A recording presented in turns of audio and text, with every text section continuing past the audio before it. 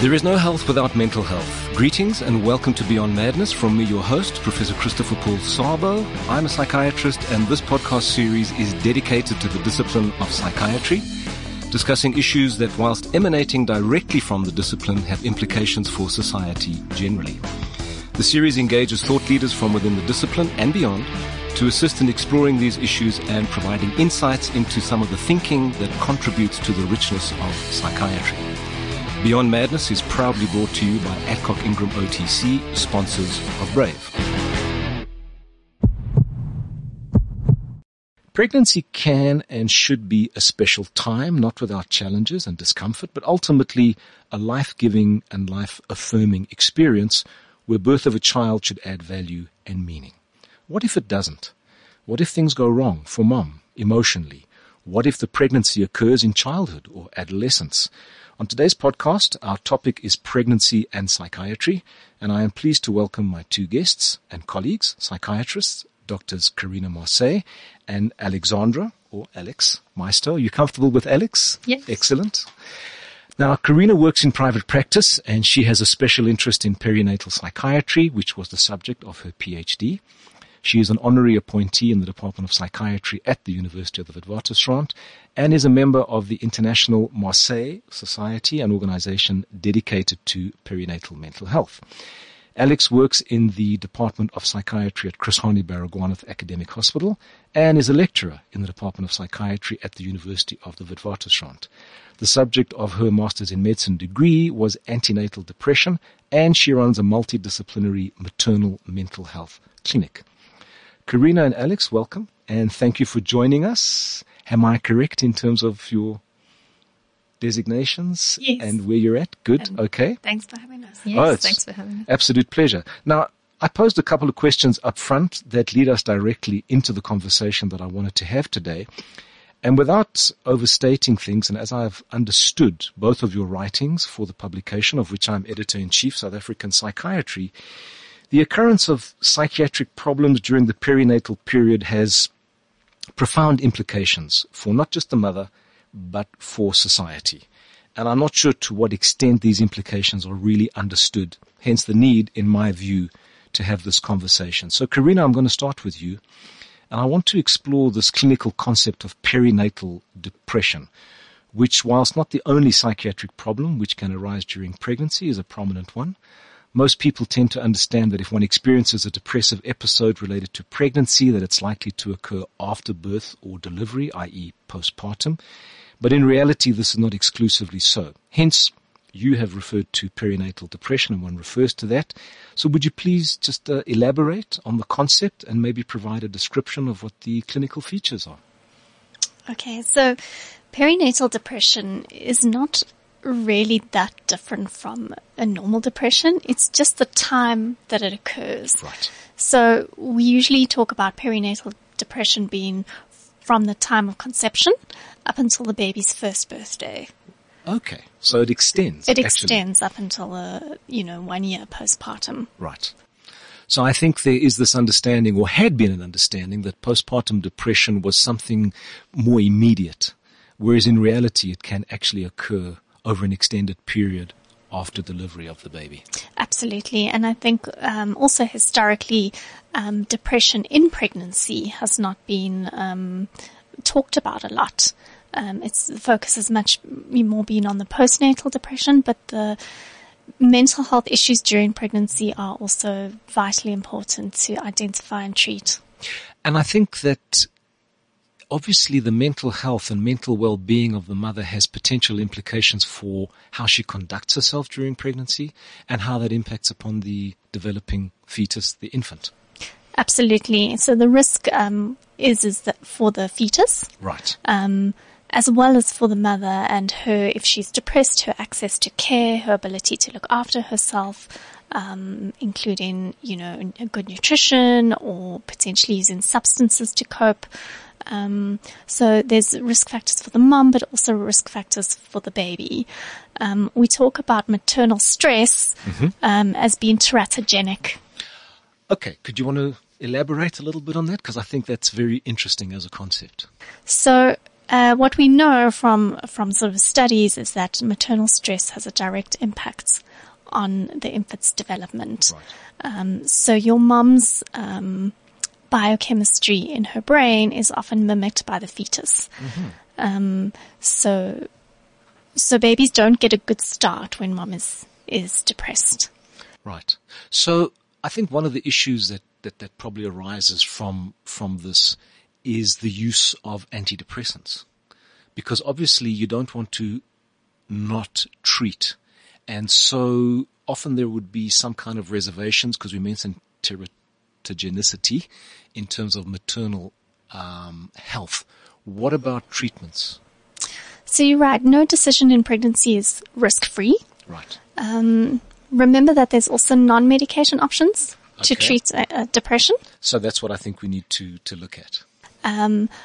But we also know that it is far more important and less detrimental to treat depression with antidepressants than to leave it untreated. So when you look at the risk and benefit, the benefit of treating outweighs the risks. So just coming back to this concept of depression, so just for the listeners, I mean, when you speak about depression, you're saying, well, it's the same, whether it's, perinatal or outside of that. But are there any unique characteristics or features, or how would you describe depression generally in terms of understanding? So depression generally is a 2 or more week period of feeling down, depressed, hopeless, and having no enjoyment in life, what we call anhedonia, not being able to enjoy things you previously used to enjoy. As well as a whole bunch of sort of physical symptoms like changes in appetites, changes in energy levels, cognitive changes, poor memory, poor concentration, things like that. So it's a whole bunch of symptoms. Now, obviously in pregnancy, things like changes in appetite and fatigue and energy levels can overlap with a lot of the pregnancy symptoms. Right. So we don't often look at those too closely. Mm-hmm. Well, I think that was one of the issues that I wanted to raise. How do you tease out what might be the challenges of pregnancy, because I mentioned those in my introduction, versus an emerging problem that suggests that you need a different level of care as opposed to this will simply pass? And you mentioned the 2-week period, but I mean, what kind of teases out the difference? Is it just duration? Is it the extent to which it impacts on your ability to function? What would you say? See, yes, I think it is the duration. It's the impact on functioning, on social functioning, as well as occupational functioning.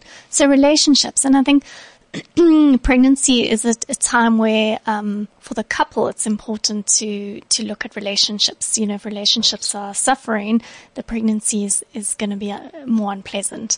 Right. So, are your depressive symptoms impacting your relationships and your family? And if that is the case, then definitely we like to treat.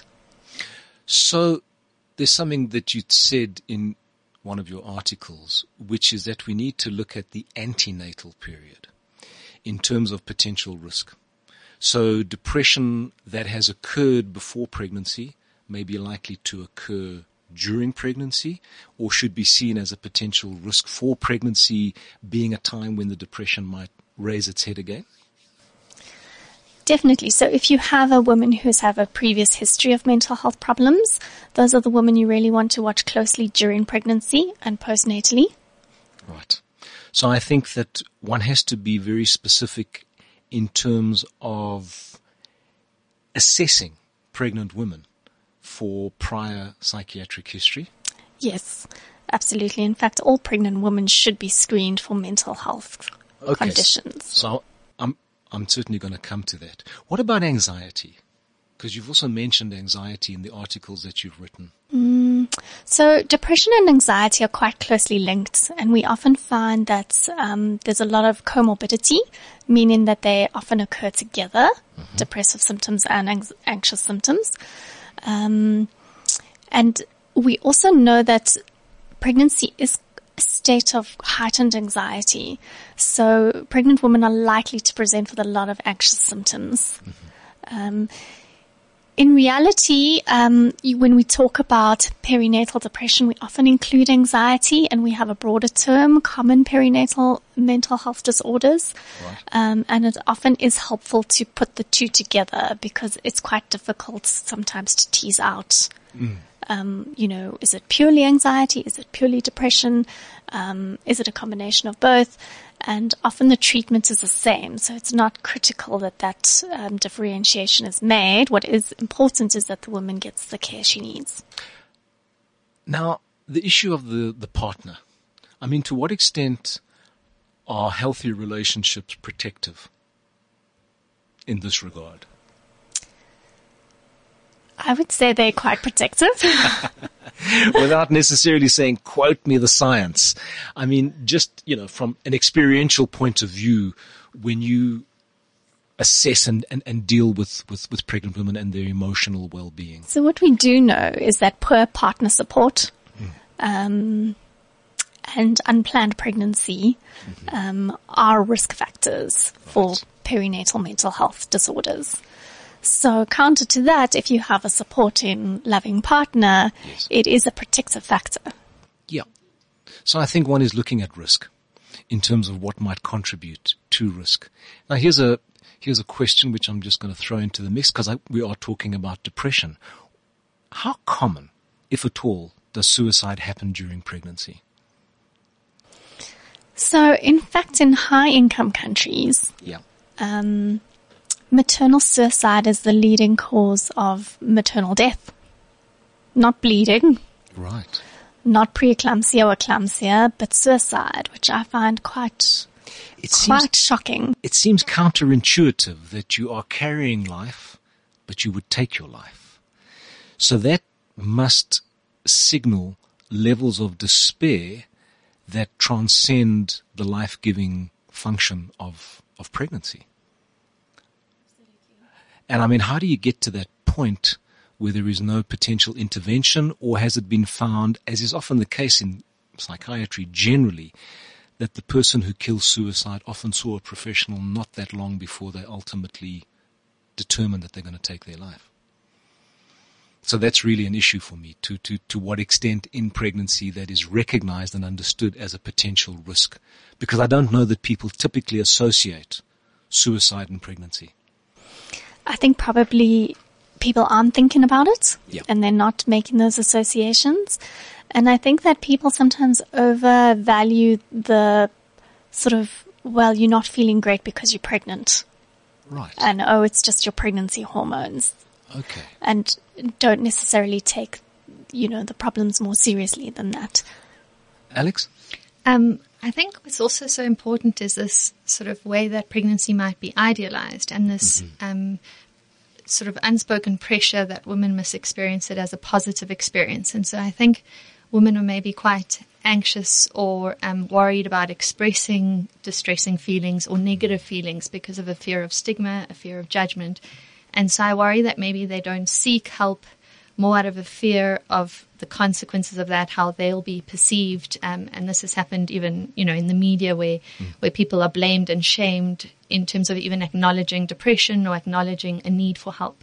So I think people sort of with this pressure on social media have this need to sort of describe pregnancy, the peripartum period, as only positive, and aren't often very open to expressing negative feelings or the difficulties. And so this puts women who are pregnant or postpartum under this undue pressure that maybe they are the only ones who have negative experiences, or that it's a sign they're a bad mother, or that they shouldn't be a parent. And so there's a lot of sort of emotional stress that comes with that. So I would worry that people aren't presenting. And then also I think you described it really nicely, as our need to sort of help us understand that suicide is a kind of symptom of despair and difficulty, and not something that is to be blamed, so that these women are really feeling that if they aren't able to cope, or if they wouldn't be able to look after their child, then what would happen to that child? So often it is out of an inherent worry about this child and what it means. And it isn't because they don't want to look after a child. And I think sometimes if you don't have a lot of social support, or you don't have a family to lean on or a partner, Right. that pressure on one individual to look after a new life and take all the responsibility for a new life can be quite overwhelming. So I think we have to pick up that sense of overwhelm, that sense of difficulty, Yes. and see if we can't provide support in order to then sort of help women to go through, either seeking help, accessing treatment, but also have, I suppose, a community or a Yes. that helps with this really overwhelming task. And I think it all starts with honest communication, where you're able to just say how you're feeling. And just because you're feeling off or you're struggling doesn't necessarily mean anything more than that. But I think that before it becomes something more than it should be, it's important to kind of communicate and to be heard and for the necessary support to be provided. Because as I said initially, I mean, pregnancy, we can idealize it, but it's not without challenges and it's not without discomfort. So unfortunately, things do happen. But as I kind of said earlier, I mean, suicide for me is not typically something that I would associate with pregnancy. So it's kind of interesting for me to hear that the number one cause of mortality during pregnancy are not pregnancy-related complications in terms of the obstetrical complications, but in terms of mental health. And I'm not sure that that's particularly well known. It's not well known, and as I say, those are studies coming from high-income countries. Right. We don't actually have any data for South Africa on those statistics. We certainly do have data, though, for perinatal depression.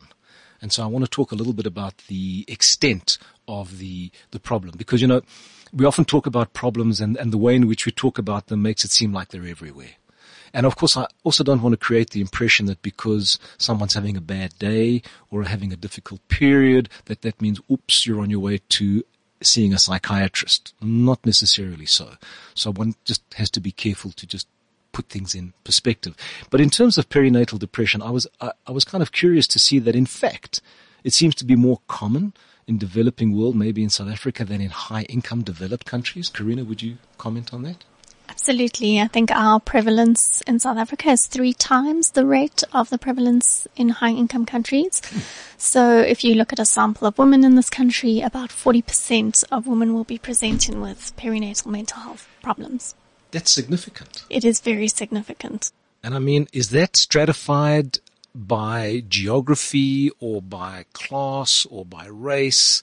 What are some of the defining variables epidemiologically that contribute to that? Or are there any? So I think we have a unique situation in South Africa where our risk factors include poverty,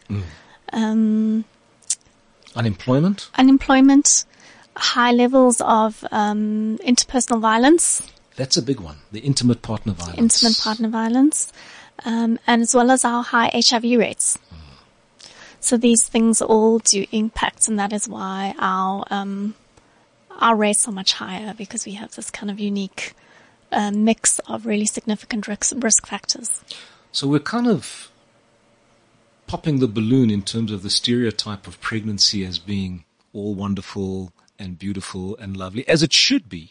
As I said, not without discomfort or challenges. And we're getting into some of the real, or some of the realities of the pregnant state, and specifically looking at some of the risk factors for antenatal, perinatal, postnatal depression. One of the issues you mentioned, unplanned pregnancy, and I think that, Alex, I'm going to bring you in there, because obviously to some extent that probably impacts on adolescent and childhood pregnancy. But before I get there, the issue of consequences. I mean, if we're talking about antenatal, postnatal, or perinatal depression, consequences for mother, well, we've touched on the issue of suicide. How does it impact on their parenting? And then how does that impact upon the infant? Karina. So if you're a mom with depression, it's very difficult to be on your A game and to be a good parent. So you may not engage with your baby. You may not be able to play, to laugh, to smile, to talk to your baby, which are all critical for your baby's development. But not only that, we find that infants of moms who are depressed are more often malnourished. Mm-hmm. They have high incidence of illness. Their cognitive and motor development is usually delayed. So there's often a decreased rates of breastfeeding, and sometimes the immunizations are even delayed. Right. So there's a lot of physical Consequences. for these infants that will be with them for the rest of their lives. So this is what I'm understanding, is that there's a kind of a cycle of pathology where you start out with mom, but it actually impacts on infant, and then generationally, how does that then lead to further pathology down the line? And if you're not taking care of maternal health, you are actually running the risk of generational pathology that goes from one to the next to the next. Is that too radical an idea, or is that a reality? No, I don't think that's radical at all. I think this is why it is so critical, and this is why we want to treat these women, because we want to give their infants and their fetuses the best start in life. Yes. And it's a time-sensitive period. We can't wait. Mm-hmm. It needs to be addressed early Right. and effectively. Right. And if we are able to give those infants a better chance in life, they will in turn grow up to be healthier adults, physically and mentally, and hopefully they themselves have healthier pregnancies and are able to parent. So this whole issue or idea of maternal health and the health of the nation is actually quite closely linked, actually. And, it sounds like a truism, but when you start to look at the actual consequences of ill health in the maternal time, certainly emotionally, you begin to see how it plays itself out generationally. Which then brings me to the issue of screening. Because obviously you've been quite a strong advocate for screening programs and looking at mental health within the context of maternal health. Do you want to comment a little bit on that, Karina? So the antenatal period is quite an ideal time to screen women because they are in contact with health services. The problem is that health services aren't geared towards thinking about mental health. So if we were able to introduce a screening at that time where women were in contact with healthcare providers, to pick up if they were at risk of mental health problems, and then be able to refer and treat, that would be ideal. Yes. The challenges with that obviously are it takes time to screen. A lot of the screening tools are quite cumbersome. And obviously we're looking at really quite resource limited settings. Right. But there are very simple screening possibilities that do exist, which don't require extensive training or extensive time, but could alert you to the fact that there could be a problem. I think there's that questionnaire, the Woolly 2 question. Yes, so they are. Basically what we're looking at introducing is basically a 2-item oral question. So Right. it's not a pen and paper, doesn't require any calculation. It also doesn't require literacy. Can literally ask a woman 2 questions, Yep. and with very reasonable accuracy, screen whether they are at risk of having a mental health problem or not. And those 2 questions are? So the 2 questions are, in the last month, have you often been bothered by feeling down, depressed, or hopeless? And the second question is, in the last month, have you have been bothered by not being able to enjoy things that you previously enjoyed? Okay, so they've kind of identified these 2 questions as key in being reasonably predictive of somebody who potentially needs to move on in the system to have a more detailed examination Yes, of their yes. emotional So state. we wouldn't say that those questions are diagnostic, No, I think it's But- very important to actually qualify that. but we are then able to select out those women that answer yes to either one or both of those questions and refer them for further assessment. So what we're saying, though, is that there needs to be a system Yes, where we start out with maternal health, we include screening for mental health, understanding the implications of poor mental health, as we've discussed, but then there needs to be an onward referral system that enables one to refer the person on for care. And my understanding is that as much as policy might provide for that, or that is kind of idealized as how it should be, to what extent that happens in reality is another story. Do you want to comment on that? so we have lovely policies in this country that advocate for the inclusion of mental health services at primary healthcare level, as well as policies that look at integrating mental health care in the antenatal setting and postnatal clinic setting. But like a lot of our policies, the problem really is implementation. Yeah. We're not able to implement our policies well. And I think implementation often comes down to lack of political will or money, a lack of funding. And that is why advocacy is so important, because we need to really convince the key players that this is an important area of need that has intergenerational effects. I think that's something that has become very apparent to me in looking at the issue, that in fact, pregnancy is kind of the gateway to maternal health, which is the gateway to infant health, which is the gateway to the nation's health. And so I think that is a very important concept to kind of keep in mind when advocating to politicians, I suppose, and people who are in a position to give effect to policy, that they actually understand what the implications are. And I'm not sure that it's necessarily that widely understood, to be honest with you. I don't know what you'd say to that. I don't think it is widely understood, and I think that if you actually sort of reduce it to numbers, it's probably quite a cost-effective way. I think without a shadow of doubt. I mean, we've got the services. Improving services. Absolutely. I mean, the services are there. The question is, how do you connect services, and how do you make sure that there's adequate provision of services, and the knock-on effect in terms of effective services is better health. And I think that, you can't put a value on that financially or otherwise. But I'm going to come to Alex now, because I want to touch. So we've been talking about pregnancy within the context of adult pregnancy. I didn't qualify that up front because I wanted to get to what Alex has an interest in, and that's the phenomenon of child and adolescent pregnancy. How would you define that?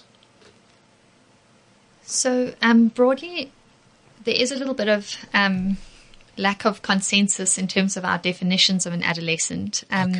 But I think we're looking at pregnancies basically that occur, from childhood all the way up to around 19 years is the definition we currently have used in our research in South Africa. Some countries will extend that to, less than 20 years, and some will sort of keep it at 18, but basically before adulthood. What is so difficult around this is really that concept of a child having to bring up a child and the repercussions for their life, their parenting, the life of that infant or child, and how that might have consequences. So really, as well as having all the same difficulties and stresses and risk factors as an adult would in pregnancy, you have a combination of other both physical and emotional difficulties going through the process as a child, and a child who potentially is dependent, so not able to make decisions sort of that control your life, your health, your outcomes very independently, and having to incorporate sort of that into the way a pregnancy is felt and experienced. So it is a very vulnerable time. So, as you've said, it's a vulnerable time. What are the threats to the young girl or woman as a consequence of pregnancy during this time period? So from a mental health point of view, I think we can't separate one's mental health from those social determinants of health that we discussed earlier. And our problem is really this idea that young girls are so vulnerable in terms of their opportunities in society in a country like South Africa. So really one of the biggest implications is that leaving school early and not having opportunities to complete school, that cycle of poverty where then without being able to complete school or have opportunities for employment due to perhaps childcaring, there are difficulties in terms of maybe progressing or getting out of a difficult situation economically. Then there are also implications in terms of maybe what determined the pregnancy itself. So perhaps then feeling obligated to stay in relationships that are not healthy or not good because of perhaps financial support for the baby or emotional support for the child. So the determinants of, for example, that interpersonal violence, yes. or we have young girls who unfortunately get kicked out of their homes, for example, and face consequences such as homelessness, when parents find out. So there really are a lot of sort of determinants in terms of their social standing in society, their potential in future, and then also a feeling of really perhaps not being equipped to handle, what's happening, and then not being not necessarily having support in terms of helping them on how to parent and how that is going to look. So I just wanted to touch on sexual violence and adolescent pregnancy, because I think there's a link. Would you want to comment on that? Yeah, so we unfortunately have I would describe maybe as horrific levels of sexual violence in our country. And I think young women are really at risk. So the fact that even our HIV rates in young women are so much higher than in our male population, and even HIV infection starts years prior in young females than in males, sort of speaks to that violence. So there really isn't necessarily a feeling of being able to be in control of your sort of sexual development, your time of sort of sexual debut, when you are able to say no, to negotiate that. Right. And that can be both from a sort of traumatic experience, example, in a rape, but even in terms of this lack of equality in terms of social and economic opportunity. I think a lot of our young women are forced into arrangements or into circumstances where they feel that they are needing to engage in sexual activity in order to try support themselves financially or their families. And so there's this element of perhaps an older male partner transactional who provides, yes, and that these young girls are feeling that they are needing to engage in this in order to help them or their families in terms of financial difficulty. So that's a phenomenon that's very common in South Africa. Okay. So I was looking more also at direct risks to the individual: depression, sexually transmitted diseases, and in fact, mortality. Do you want to comment on those kind of threats? Yeah, so all of those are high risk. So both in terms of that sort of physical threat, in terms of rape or physical assault, that's quite common. And then also we mentioned specifically HIV, but all sexually transmitted infections. And that is also in that inability to negotiate, for example, safe sex practices. So not being able to negotiate using a condom in terms of getting a partner to agree to one, not having access to contraception, which is something that also is a big problem in our young girls. So if you are in a situation which is violent, you maybe don't have the means to get out of that situation. You also are not perhaps aware of ways to get support and to be able to, for example, get post-exposure prophylaxis in terms of risks of HIV, and really lack of knowledge to even know what is available, what your access is, and even sometimes to not even know that what you're experiencing is traumatic or isn't appropriate. So these young girls not really understanding that power differential or that exploitation that occurs in these relationships where there's a big age gap, for example, or a power differentiation between themselves and a partner, and then not feeling able to voice their difficulties. I was kind of curious about the incidence of adolescent girl mortality associated with pregnancy. So again, our rates of suicide are even higher in our adolescents than in our adults in terms of attempts of suicide and actually completed suicide. So I know Karina mentioned that we don't have very good stats in South Africa, and that the rates, it's the first cause of mortality in first world countries. I think what's important to note is that it's unlikely that our rates are lower. Right. It's just that our other physical complications in pregnancy might be higher in terms of risks, so that really our risks are very high in terms of suicidal behavior. So, for example, in our hospital, we experience a lot of young girls whose first presentation is because of an overdose attempt or a suicide attempt when they find out they are pregnant. Right. And so that often is a very high risk. Tell me about infants of adolescent or childhood pregnancies, the offspring? What are the consequences for them? So from a physical point of view, there really are more complications in pregnancy. So that would be things like hypertension, illnesses like preeclampsia, difficulties in labor. All of those are very high risk. Also our rates of, for example, these infections that aren't treated during pregnancy, poor nutritional status, like iron deficiency, all of those things are more common in adolescents. And then also from a mental health point of view, so all this risk in terms of higher rates of depression, of anxiety, of difficulties emotionally, of coping, of poor levels of support. So those predispose us to that maternal stress syndrome, which then affects the way the babies develop. So those babies can be born premature with a low birth weight. There can be what's called intrauterine growth restriction, where they don't grow well, and then they also will be grown with a smaller birth weight compared to other infants. So that's all from a physical point of view. And then obviously from an emotional point of view, as Karina mentioned, that parenting has a huge determinant in terms of the infant's health. So we often think of infant needs as things like their nutritional needs, their needs, to sleep, to eat, to be looked after. But people often underestimate that importance of their emotional needs being met. And so really that's the most significant determinant of health overall. And so these kids, if they experience these parents who are not available or not able to parent, what happens is their brains don't develop the same way. And so that risk is, especially as Karina said, very time dependent in that first 1,000 days of life. So your first 2 years are so significant in terms of developing how you interact with people. So that parenting you receive determines how you learn as a child, how you have an impact on the world, and the world has an impact on you.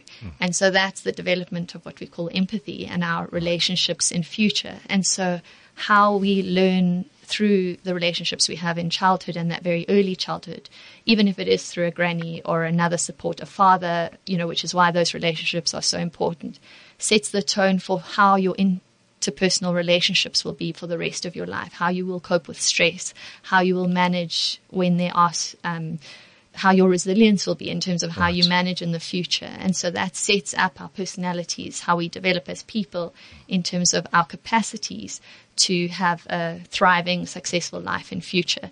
So these infants do have a high risk. I think, like you mentioned before, we really aren't trying to pathologize pregnancy or that period. So we have some incredible adolescents who become amazing mothers. And so it's not to say that adolescence is what causes this difficulty, but having difficulties in adolescence with an adolescent pregnancy. So I think offering those extra supports, offering an ability to boost our adolescents and their circumstances will give our children or their children the greatest chance. Yes, and I think that's the whole issue of the cycle of pathology, the cycle of poverty.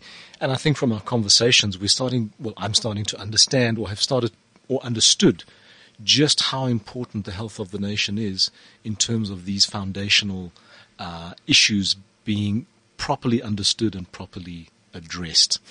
I wanted to touch on something now which is also not an easy issue, and that is the one of termination of pregnancy and abortion in these youngsters. The legal route versus the back street. What has your kind of experience been in that sense? So I think what's so important is that we need young girls to have a sense of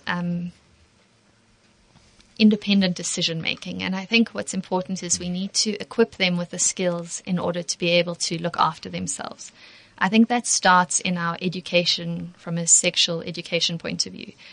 Studies have been done throughout the world, and approaches that only look at abstinence and look at shaming girls for having sexual intercourse and only look at trying to delay onset of sexual debut have not been effective in any country when researched. And the only education that is useful is an education that includes multiple different options.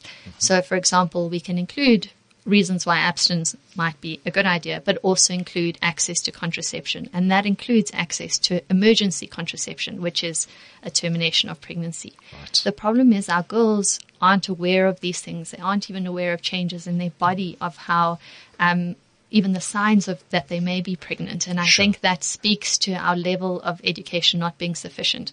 If women or young girls have access to contraception, then obviously our need for termination of pregnancy decreases, because they have a greater chance of deciding when they want to have a pregnancy and having some decision making on when it's the right time in them, when in their lives they would be willing to.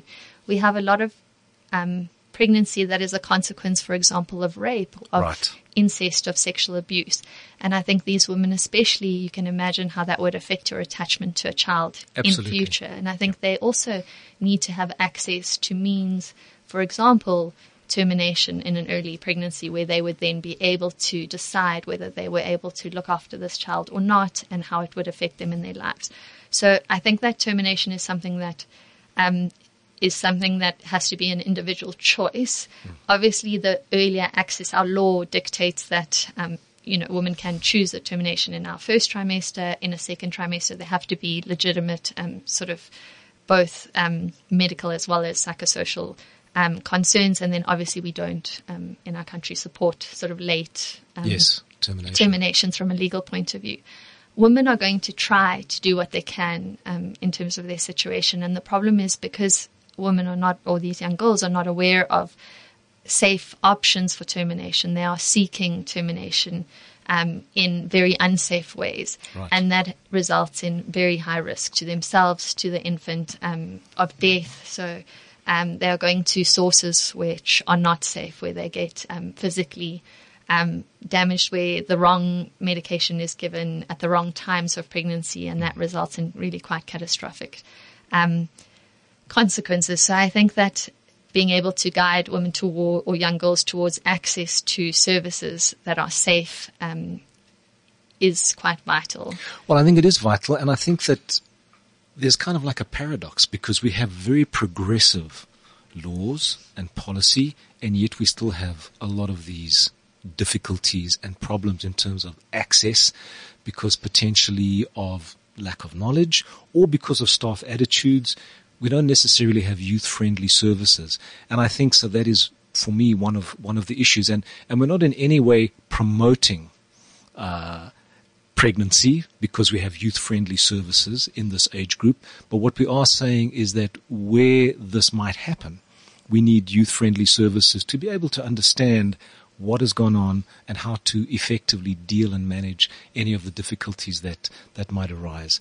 So, as I said, we have progressive laws, but we don't necessarily have progressive attitudes in that respect. And so, I mean, that's again a question of education, and obviously one has to accept that there may be prevailing attitudes towards these kinds of situations that could deter a youngster from approaching an appropriate setting to accomplish a better outcome.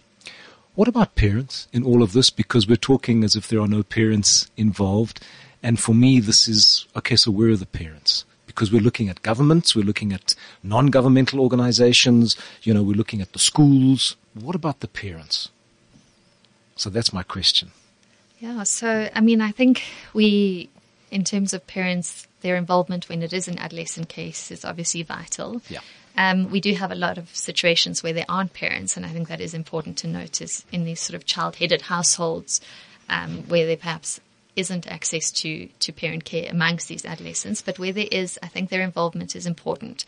This is quite complicated. So there, again, we have a lot of experience where adolescents are then sort of, the decision making is taken away from them. So, for example, the family won't approve the use of a termination, for example, or even adoption.